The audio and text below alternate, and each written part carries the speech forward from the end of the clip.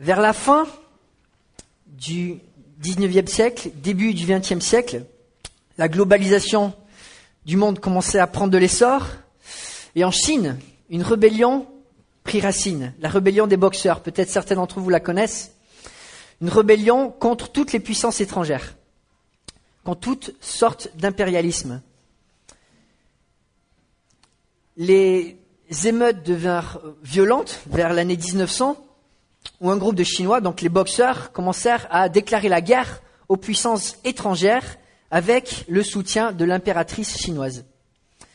Ils mirent le siège au quartier des légations pendant 55 journées, et la guerre s'étala dans plus de 26 préfectures de la Chine.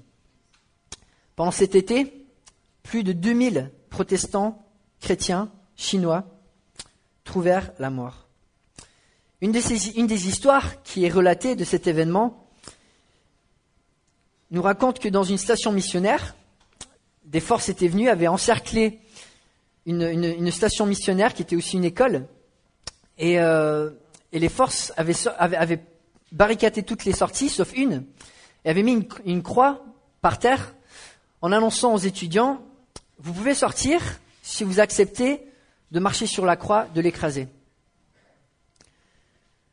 Alors bien sûr, derrière c'était les hommes armés de leurs fusils. Les 7 premiers candidats, s'approchent, marchent sur la croix et continuent. Et puis une 8e personne arrive, une jeune fille, qui s'approche de la croix, s'agenouille, prie pour avoir de la force, et lentement marche autour de la croix jusqu'au peloton d'exécution. Suivant son exemple, les 92 autres personnes font la même chose. C'est vrai que l'inspiration d'une personne peut pousser à faire de grandes choses. Ces 92 personnes étaient prêtes à perdre leur vie, bien sûr pour Jésus-Christ, mais aussi à cause de l'exemple de cette personne, à cause du courage de cette personne. Cette jeune fille, on ne sait pas quels étaient ses dons, on ne sait pas quel était son arrière-plan, on ne sait pas d'où elle venait, mais ce qu'on sait, c'est qu'elle a vécu une foi qui, même dans ce court moment, a inspiré de nombreuses personnes et continue d'inspirer même de ce jour. L'exemple d'une personne peut aller loin. Aujourd'hui, on va continuer en 2 Timothée. Et c'est vrai que la dernière fois, on a regardé à l'introduction, on parle de Paul qui forme son disciple Timothée. On parle vraiment, des élites, quoi. Paul, c'est un disciple sans exemple, sans parallèle. Timothée, c'est celui qui l'imite un peu, qui a un peu le même charisme, un peu le même profil. On voit des gens qui sont en avant, qui prêchent, qui font des grandes choses qui sont visibles par beaucoup de monde. Et là, on arrive en 2 Timothée, à la fin du chapitre 1, et ce qui est intéressant, c'est que Paul veut inspirer Timothée, mais il va utiliser l'exemple d'un homme qui semble être un homme juste normal. Un homme dont les dons sont pas en avant, un homme dont on retrouve pas le nom ailleurs dans les Écritures, mais un homme dont le message et dont la vie est assez forte pour être un exemple pour Timothée. Une fois de plus, ça c'était la guerre en Chine, Timothée est établi pasteur à Éphèse. Éphèse qui était la plus grande ville de l'Asie mineure, donc on parle peut-être de la deuxième plus grande ville de l'Empire romain, une grande responsabilité avec beaucoup de défis, avec beaucoup de choses à surmonter.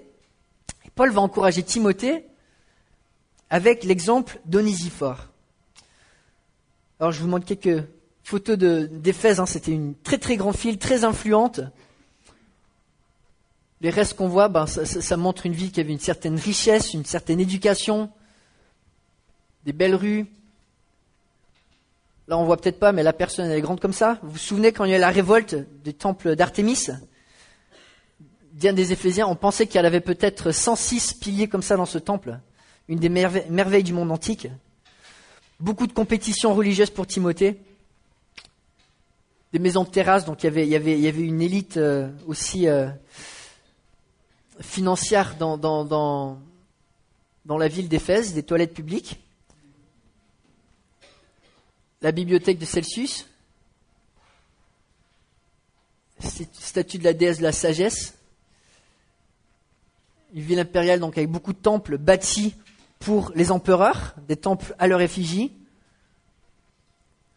Une autre photo qui est intéressante, on voit un pied avec une jeune fille, et ça symbolisait sur le trottoir une pub pour une maison de prostituées. On peut s'imaginer, Timothée, il avait beaucoup de taf devant lui, beaucoup de défis. Et l'épître de Timothée commence avec beaucoup de rappels. On l'a regardé la semaine dernière, il lui rappelle, rappelle-toi, tu sers le même Dieu que tes ancêtres, tu es le maillon d'une chaîne incassable.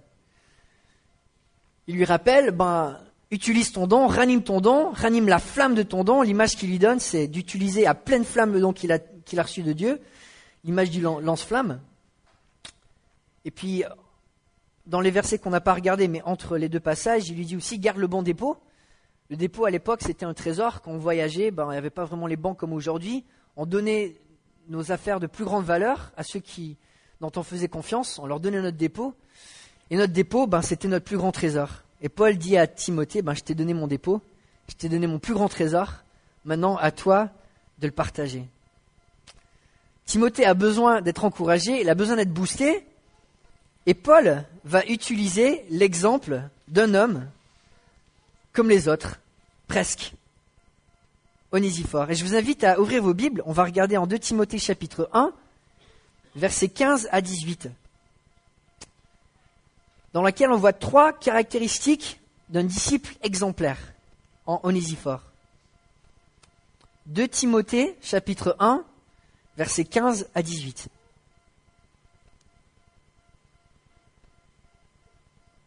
Tu sais que tous ceux qui sont en Asie m'ont abandonné, notamment Phygèle et Hermogène. Que le Seigneur accorde sa compassion à la famille d'Onésiphore, car il m'a souvent réconforté et n'a pas eu honte de ma situation de prisonnier. Au contraire, lorsqu'il est venu à Rome, il m'a cherché avec beaucoup d'empressement et m'a trouvé.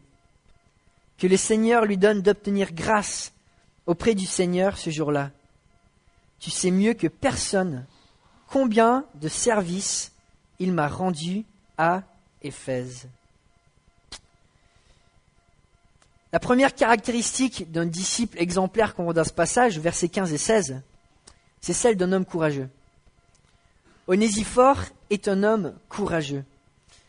Et on voit qu'il est prêt à prendre de grands risques pour accomplir une mission qui est la sienne, qui s'est appropriée, pour laquelle il veut vivre. Et cette mission, c'est quoi ? C'est d'encourager Paul. Il est prêt à tout risquer pour accomplir son but, qui était l'expression de son don, qui était d'être un encourageur. Je relis les versets 15 et 16. Tu sais que tous ceux qui sont en Asie m'ont abandonné, notamment Phygèle et Hermogène. Que le Seigneur accorde sa compassion à la famille d'Onésiphore, car il m'a souvent réconforté et n'a pas eu honte de ma situation de prisonnier. Encore une fois, ce chapitre est un chapitre de rappel. Souvent, dans les premiers versets, Paul rappelle à Timothée sa situation, qui il est, ce qu'il a. Et là, il commence au verset 15, tu sais. Il rappelle à Timothée, il y a quelqu'un que tu connais, mais peut-être que tu n'y as pas réfléchi autant que tu devrais. Et c'est la personne d'Onésiphore qui, même pour toi, Timothée, qui doit être un leader dans une des plus grandes villes avec les plus grands défis, cet homme, avec peut-être son don qui t'est passé un peu inaperçu, cet homme, tu dois apprendre de lui. Et pour encourager Timothée à continuer à porter le flambeau, Paul va citer Onésiphore.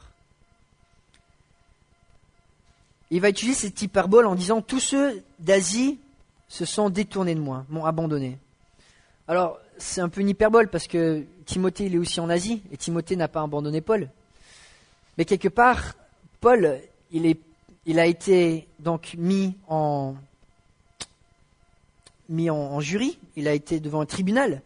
On voit ça en 2 Timothée 4,16. Dans ma première défense, personne ne m'a assisté, mais tous m'ont abandonné. Que cela ne leur soit pas imputé. Dans les tribunaux romains, la situation était un peu comme elle est de nos jours. il y avait un juge, un jury, un avocat, un procureur et beaucoup de témoins, ou au moins des témoins. Et là, Paul comparait, et des témoins, il n'y en a aucun. Paul, celui qui a implanté les églises dans cette région, qui a fait naître le christianisme dans cette région par la grâce de Dieu, il est arrêté. Et il n'y a personne qui vient porter témoignage pour le soutenir. Est-ce qu'il y avait des risques ? Certainement. On pense que Paul, cet arrêt en prison, c'était celui juste avant sa mort, après le feu qui avait sévi à Rome. Donc on pense que peut-être Néro avait été l'instigateur, mais que pour trouver un bouc émissaire, il avait blâmé les chrétiens. Et du coup, qu'est-ce qui se passe ? Les chrétiens, ce sont des traîtres, et Paul, qui en est un leader, est arrêté. S'associer, c'est beau comme mot. S'associer avec Paul, c'était la même chose que s'associer avec un traître. Et du coup, tout le monde se dissocie de Paul. Il est abandonné, littéralement, il est déserté. Les gens lui tournent le dos, même les gens de l'église. Il est abandonné. Même Saddam Hussein, lors de son arrêt et de sa mise à mort, il y avait des gens dans la rue qui protestaient encore pour plaider pour Saddam Hussein. Ils étaient prêts à encourir les risques pour soutenir Saddam Hussein. Et là, on a Paul qui a tout donné, tout donné. On voit même en Actes 19:10, il parle de l'Asie. Il dit que Paul avait enseigné pendant 3 ans dans le hall de Tyrannus, de sorte que tous ceux qui habitaient l'Asie, juifs et grecs, entendirent la parole du Seigneur. C'était pas un petit ministère que Paul avait eu en Asie. Pendant 3 ans, il avait enseigné à Éphèse, de sorte que dans toute la région, l'évangile s'était dispersé. Et on se rappelle de toutes les épreuves que Paul avait eues, on en a parlé brièvement avec le temple de Diane. Si vous vous souvenez, il y a eu cette révolte en disant Paul enseigne d'autres choses, notre business va chuter. Il y avait eu des émeutes, et Paul raconte son témoignage par rapport à ça en 2 Corinthiens, et il relate ces faits. Nous ne voulons pas en effet vous laisser ignorer, frères, au sujet de la tribulation qui nous est survenue en Asie, que nous avons été excessivement accablés au-delà de nos forces, de telle sorte que nous désespérions même de conserver la vie. Paul avait risqué sa vie pour les gens de cette région. À plusieurs reprises, et même à Éphèse, il avait risqué sa vie. Mais personne n'était prêt à faire la même chose pour lui. Il était abandonné, il était emprisonné. Sa mort était imminente et il n'y avait personne pour venir l'encourager. Et Paul parle de Phygèle et d'Hermogène. Alors on ne sait pas vraiment qui ils sont. On a l'impression que Paul parle de leaders, des gens qui sont connus de l'Église, qui sont connus de Timothée, des gens probablement qui étaient respectés, des gens probablement qui avaient un ministère, qui avaient du fruit, des gens qui auraient dû être là pour Paul probablement et qui lui avaient tourné le dos. On ne sait pas s'ils avaient complètement renié la foi, mais on sait en tout cas que Paul avait eu des attentes qu'il n'avait pas remplies. Et Paul est abandonné de plusieurs. On voit même au chapitre 4, Démas, on le voit dans plusieurs lettres de Paul, Paul le salue, Démas est avec lui, Démas le soutient dans la prière, dans la prison. Et là, à la fin de l'épître de Timothée, Démas l'abandonne pour l'amour du monde présent. Là, on peut s'imaginer que Paul, il est au plus bas de sa condition. Ses amis l'abandonnent. Les gens pour qui il a risqué sa vie l'abandonnent. Sauf un homme que personne connaît, Onésiphore. Verset 16. Que le Seigneur accorde sa compassion à la famille d'Onésiphore, car il m'a souvent réconforté et n'a pas eu honte de ma situation de prisonnier. Alors qu'il y avait même au sein de l'Église probablement un mouvement qui agrandissait de dissension contre Paul, de distance avec Paul, il y a un homme, Onésiphore, qui dit non, moi j'ai pas honte de Paul, j'ai pas honte d'être appelé son frère, j'ai pas honte d'essayer de le soutenir, d'être derrière lui. On voit dans ce verset la force de caractère de Paul et d'Onésiphore. Paul, il est en prison et qu'est-ce qu'il fait ? il loue le Seigneur et prie le Seigneur d'avoir compassion pour son ami. Mais il prie pourquoi ? Il prie pour la compassion. Littéralement, compassion, c'est d'avoir un cœur de pitié. Paul prie que Dieu ait pitié d'Onésifore. Et en général, quand on souhaite d'avoir de la compassion, de la pitié, c'est que ça ne se passe pas très bien. Onésifore avait encouru des risques, et ces risques, il était en train d'en payer le prix. On ne sait pas exactement sa situation, on ne sait pas les conséquences, mais Onésifore, pour encourager Paul, il avait fait preuve de courage, un courage qui lui avait été coûteux, non seulement à lui, mais même à sa famille. Toute sa famille, ensemble, avait porté un coup pour pouvoir encourager Paul. Onésifore se rend à Rome. Un voyage dangereux, un voyage probablement qui dure longtemps, un voyage loin de sa famille, pour s'associer à Paul, un prisonnier qui va être exécuté, pour s'associer à Paul, un objet de scandale. Onésifore, on s'en doute, est probablement un homme qui a une certaine position sociale, le fait qu'il puisse payer le voyage, le fait qu'il ait une maisonnée, le fait qu'il soit indépendant, c'est pas un esclave, c'est pas un serviteur, c'est un maître. Il est prêt à tout risquer.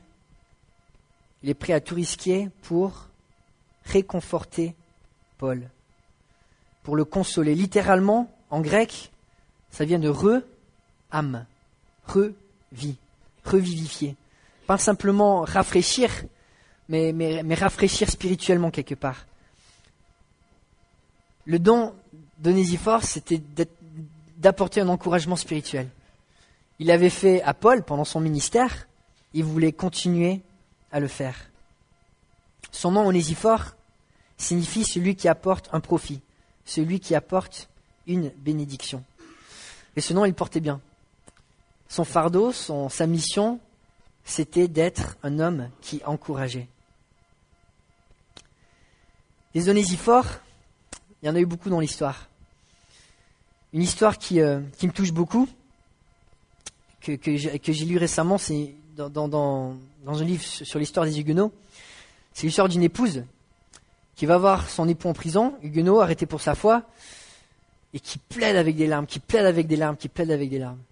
Alors les soldats regardent, lui disent, elle essaie de convaincre son mari de renier sa foi, elle va peut-être y arriver avec tous ses efforts, avec toutes ses larmes, un jour, elle va y arriver. Et jour après jour, elle vient, elle plaide avec des larmes, Puis un jour, les soldats écoutent. Et puis ils entendent l'épouse qui dit à son mari, mais renie pas ta foi, va jusqu'au bout, continue à fond. Alors les soldats lui rentrent dedans, disent, mais qu'est-ce que tu fais? Va-t'en, arrête de parler à ton mari comme ça. Et qu'est-ce qu'elle fait? Elle commence à leur prêcher l'évangile. Et l'histoire est un peu triste parce qu'elle connaîtra le même sort que son mari. Tous les deux seront mis à mort pour leur foi. Mais cette épouse connaissait sa mission. Pour elle, c'était d'être un encouragement pour son mari. Et cette mission, pour elle, ça voulait tout dire. Elle était prête à tout risquer, à tout mettre, parce que c'était l'appel qu'elle avait reçu de Dieu. C'était la manière dont Dieu l'avait touchée et la manière avec laquelle elle voulait le servir. Un disciple de Dieu n'a pas besoin d'être en avant, n'a pas besoin d'avoir des dons qui sont visibles de tous. Un disciple comme Onésiphore, qui a du courage, peut inspirer toute une génération. Paul rappelle à Timothée cet exemple d'Onésiphore qui était courageux, mais aussi qui était zélé, un homme plein de zèle. Verset 17. Au contraire, lorsqu'il est venu à Rome, il m'a cherché avec beaucoup d'empressement et il m'a trouvé. On ne connaît pas exactement les raisons du voyage d'Onésiphore à Rome. En grec, son nom c'est Onésiphorus, une petite terminaison en us, donc on se dit peut-être qu'il a des origines latines. Peut-être qu'il avait un voyage d'affaires à Rome, on ne sait pas, mais une chose qui est sûre, quand il arrive à Rome, sa mission c'est de trouver Paul. Il le recherche avec empressement. Il le recherche avec empressement et Paul, il rajoute, et il m'a même trouvé, comme s'il était surpris. On parle donc de l'emprisonnement Paul qui aurait résulté de la campagne de Néron contre les chrétiens, suite au feu de Rome, un feu qui aurait détruit complètement la ville de Rome. Seulement 4 des 14 districts auraient été épargnés, un feu qui aurait duré 6 jours. Et on se dit, une ville qui vient de détruite, je ne sais pas si la première chose que les autorités font pour reconstruire la ville, c'est commencer par les prisons. Je doute que la situation de Paul, c'était la plus confortable. Je doute qu'après que la ville soit détruite, que l'investissement, ça soit pour le confort des traîtres. Historiquement, peut-être certains d'entre vous ont visité Rome, plusieurs visitent cet endroit qu'on connaît comme la prison Mamertine. Cette prison, elle est connue. Un de nos ancêtres cousins, Vergingétorix, y aurait été pendant 5 années. Vercingétorix, pardon. On va y arriver. Je pense qu'il m'en veut pas.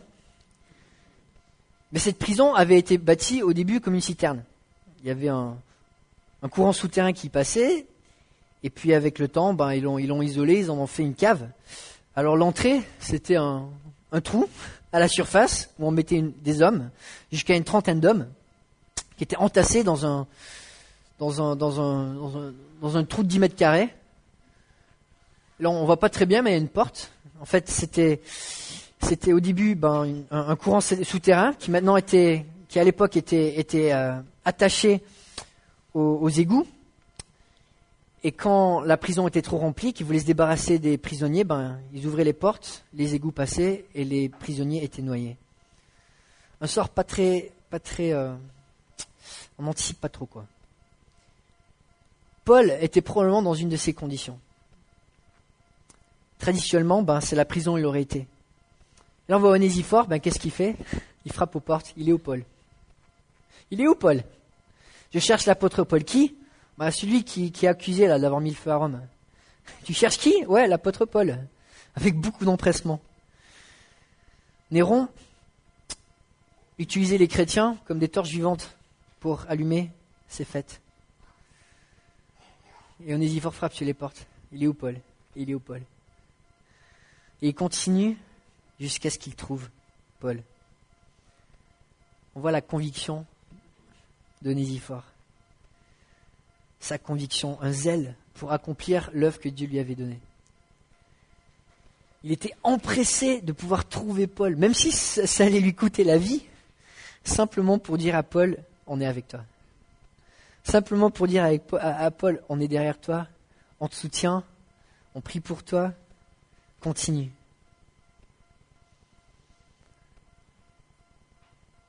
À quel point sommes-nous zélés pour accomplir la mission que Dieu nous a donnée?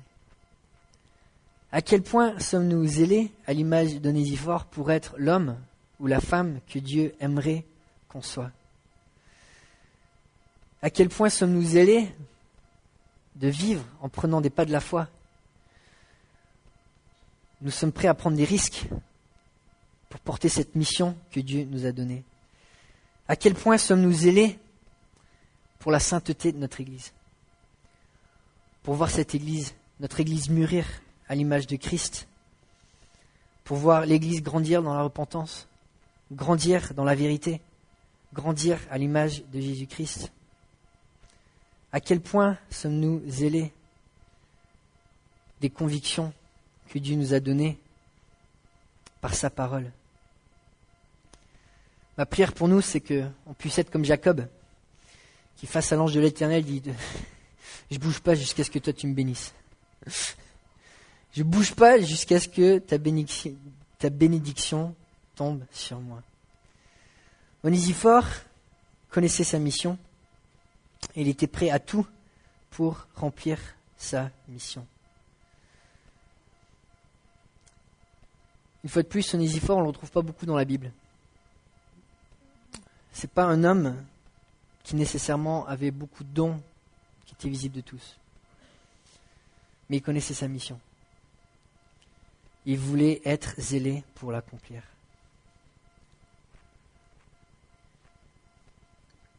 Et finalement, une troisième caractéristique c'est que le disciple exemplaire est aussi fidèle. Verset 18, Paul écrit que le Seigneur lui donne d'obtenir grâce auprès du Seigneur ce jour-là. Tu sais mieux que personne combien de services il a rendu à Éphèse. Là, ce qu'on voit, c'est que ce que Onésiphore voulait faire, c'était la continuation de ce qu'il faisait déjà. Et Paul dit que le Seigneur lui donne d'obtenir grâce auprès du Seigneur ce jour-là. Ce jour-là, ça réfère probablement au dernier jour, au jour du jugement dernier, où chacun recevra sa récompense. Et Paul prie en disant, je me rends compte que ce que Onésiphore a perdu, en voulant m'encourager, il ne le retrouvera pas sur terre. Il y a un sacrifice qui est mesurable, qui est réel, qui ne pourra être repayé qu'au dernier jour. Pour être fidèle, Onésiphore a payé un prix. Mais il a payé pourquoi ? Parce que le ministère auquel il avait été appelé, d'encourager, comme il avait fait à Éphèse maintes fois, c'était le même ministère, et c'était pas les obstacles et les défis qui allaient l'arrêter. Dans un écrit apocryphe, dans les actes de Paul et de Thécla, Onésiphore est mentionné comme un homme qui exerçait l'hospitalité pour Paul pendant ses voyages. Paul décrit le ministère d'Onésiphore en disant « Tu sais mieux que personne combien de services, le nombre de services, la panoplie de services qu'Onésiphore nous a donné quand nous étions à Éphèse. » Et ça a apporté de la joie à Paul, de savoir que cet homme qui avait un don d'encourageur, malgré les défis, il était prêt à être fidèle pour continuer à porter ce flambeau. Il était prêt à tout risquer, sa réputation, le confort de sa famille, pour pouvoir remplir cette mission, d'être fidèle à l'appel qu'il avait reçu de Dieu, d'être un homme qui encourage ceux qui sont autour de lui. Un auteur disait, la génération de notre Église cherche à connaître l'enlèvement de la responsabilité.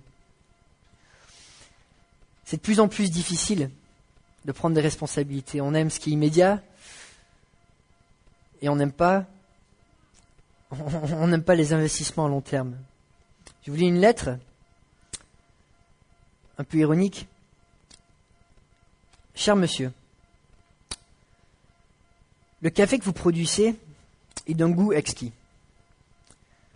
Votre préparation permet à des milliers de personnes tous les jours de combattre la fatigue, d'améliorer même la mémoire, la productivité, l'humeur et le temps de réaction des consommateurs pendant plusieurs heures. J'ai remarqué que votre produit fait des miracles le lundi, le mardi, le mercredi, le jeudi, le vendredi et surtout le samedi. Mais ceux qui le consomment le dimanche n'en semblent pas affectés. Ils affirment que les effets contre la fatigue sont inefficaces et ne peuvent se rendre à l'église et y rester éveillés. Serait-ce possible d'ajouter un ingrédient qui fonctionne aussi le dimanche ? Avec espoir, un pasteur concerné. Alors c'est vrai que ça fait rigoler.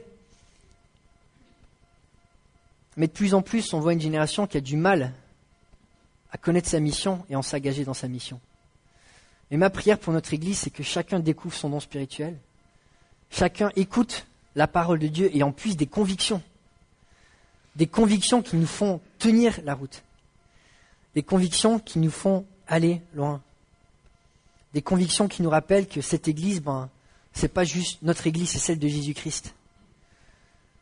Qu'elle mérite notre amour, elle mérite notre patience, notre énergie, nos prières et notre fidélité. Le mot fidélité, il vient de quelle racine ? Fidé, qui signifie foi. Souvent, on parle de fidélité plus comme de traditionnalisme. Je fais la même chose que je fais depuis toujours. J'ai un frère qui, quand il joue au piano, il y a un morceau qu'il joue. Ça fait 10 ans qu'il joue le même. Il est fidèle pour ce morceau. Mais est-ce qu'il va s'améliorer ? Je pense pas. La fidélité sans la foi, c'est pas la fidélité biblique. La fidélité biblique, c'est pas de faire ce qu'on a toujours fait de la même manière qu'on l'a toujours fait. La fidélité biblique, c'est de se dire, je veux continuer avec la foi, et quand il y a des défis, cette foi va m'aider à continuer, à surmonter, à m'améliorer, et avancer. Et le résultat, Paul nous le dit. Ainsi, mes frères bien-aimés, soyez fermes, inébranlables, travaillant de mieux en mieux à l'œuvre du Seigneur, sachant que votre travail ne sera pas vain dans le Seigneur. Ce qui me touche d'Onésifore, c'est que il avait un appel, il voulait y être fidèle. Il voulait y être fidèle en gardant le foi dans fidélité.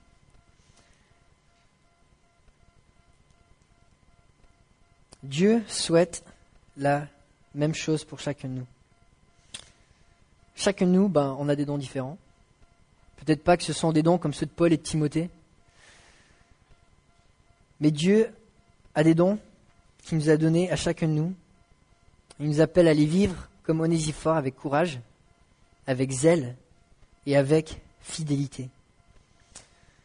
L'année dernière, je vous partageais le témoignage de mon arrière-grand-père, un homme que Dieu a puissamment utilisé, qui a commencé des douzaines d'églises, une école biblique, qui a été un mentor pour Cameron Townsend, qui a commencé Wycliffe, les traductions dans tout le monde entier. Mon arrière-grand-père qui était un homme de grande foi, de grande capacité. Son père avait aussi voulu être missionnaire. Il était parti en Turquie. Il est rentré après quelques mois malade et à 33 ans il est décédé de la tuberculose. Mon arrière-grand-père, Charles Burgess, personne ne connaît probablement ses dons. Il n'a probablement pas eu beaucoup de temps pour les faire grandir. Mais il a accompli quelque chose, c'est qu'il a passé sa vision à ses enfants.